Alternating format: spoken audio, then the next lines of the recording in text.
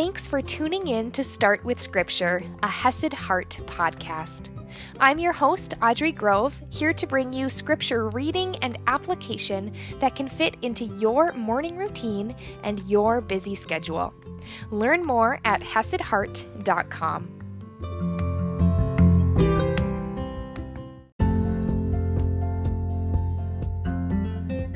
Good morning, my friends, and happy Thursday. Yesterday, we saw the response to Paul's message of free grace for everyone, Jews and Gentiles alike.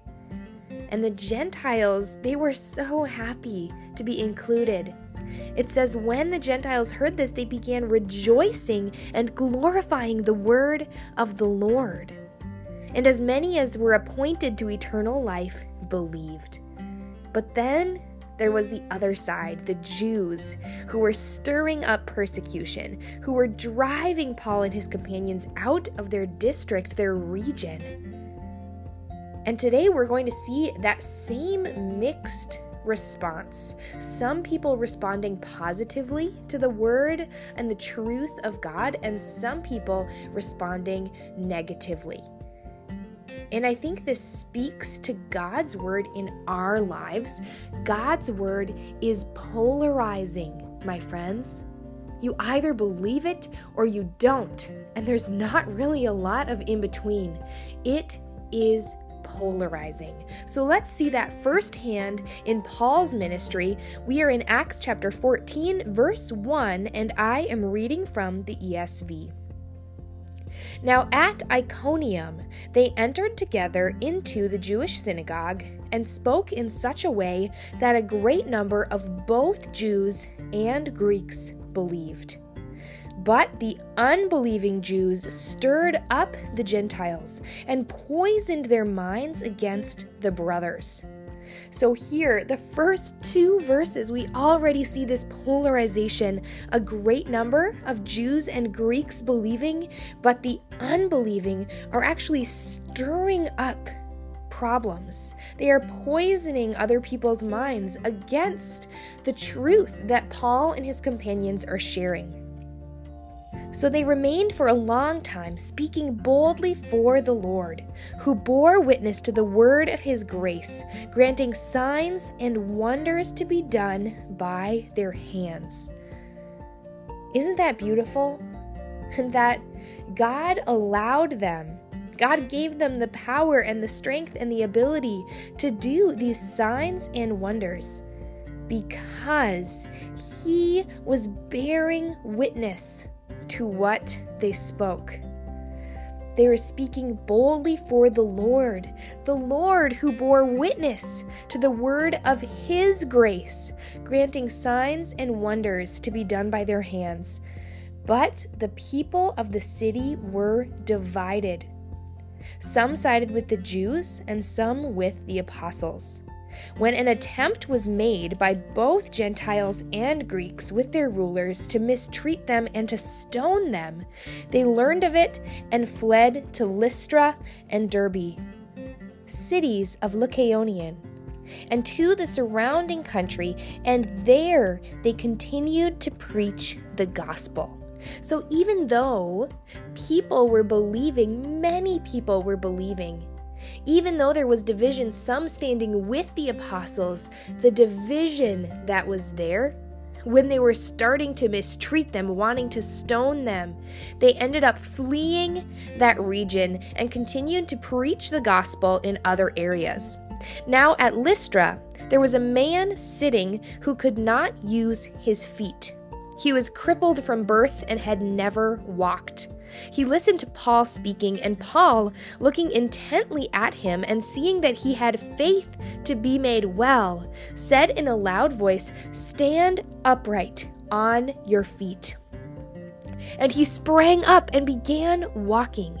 And when the crowd saw what Paul had done, they lifted up their voices, saying in Lycaonian, "The gods have come down to us in the likeness of men." So what do we see here? Paul doing one of those works that God granted him the power to do, to bear witness to God's word. Notice all of this, it's God's power to bear witness to God's word. And Paul here is acting as his hands, his feet here to share his word and to show these signs, in this case, healing this man who was crippled, to show witness that the word he is sharing is true. And I love this because Paul, looking at this man, sees that he had faith to be made well. It wasn't just about the healing. It was about the faith and witnessing to the truth of God's word. And so he tells him to stand upright, and sure enough, the man sprang up and began walking. And now the crowds are seeing this, and they're saying, the gods have come down to us in the likeness of men. Barnabas they called Zeus, one of their gods, and Paul Hermes, because he was the chief speaker. So the crowds are attributing this power to Greek gods. But we know that that's not what's going on here.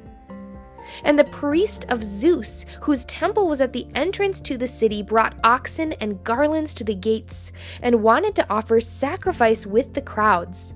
But when the apostles Barnabas and Paul heard of it, they tore their garments, a symbol of grief, and rushed out into the crowd, crying out, "Men, why are you doing these things? We are also men of like nature with you, and we bring you good news that you should turn from these vain things to a living God, who made the heaven and the earth and the sea and all that is in them."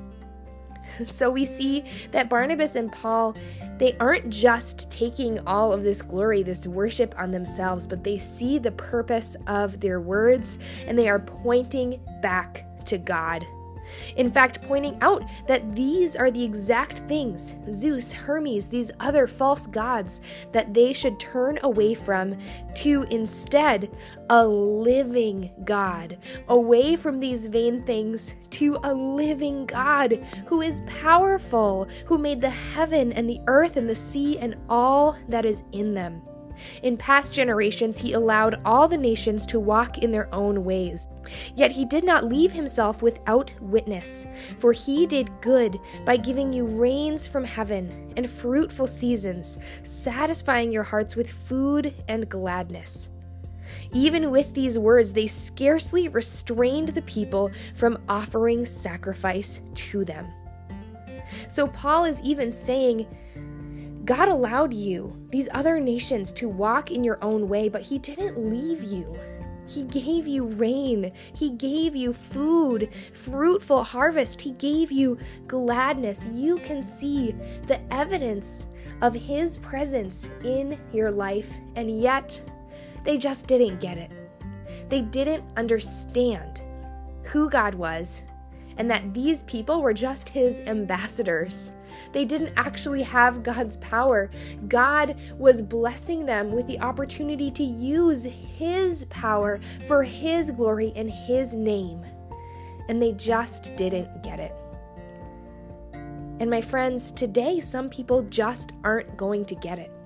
God's word is polarizing, and when you share the truth of his word, when you share your convictions, some people aren't going to agree with you. Paul and Barnabas had to flee numerous regions because they were being threatened. That is how much people hated the message they were sharing.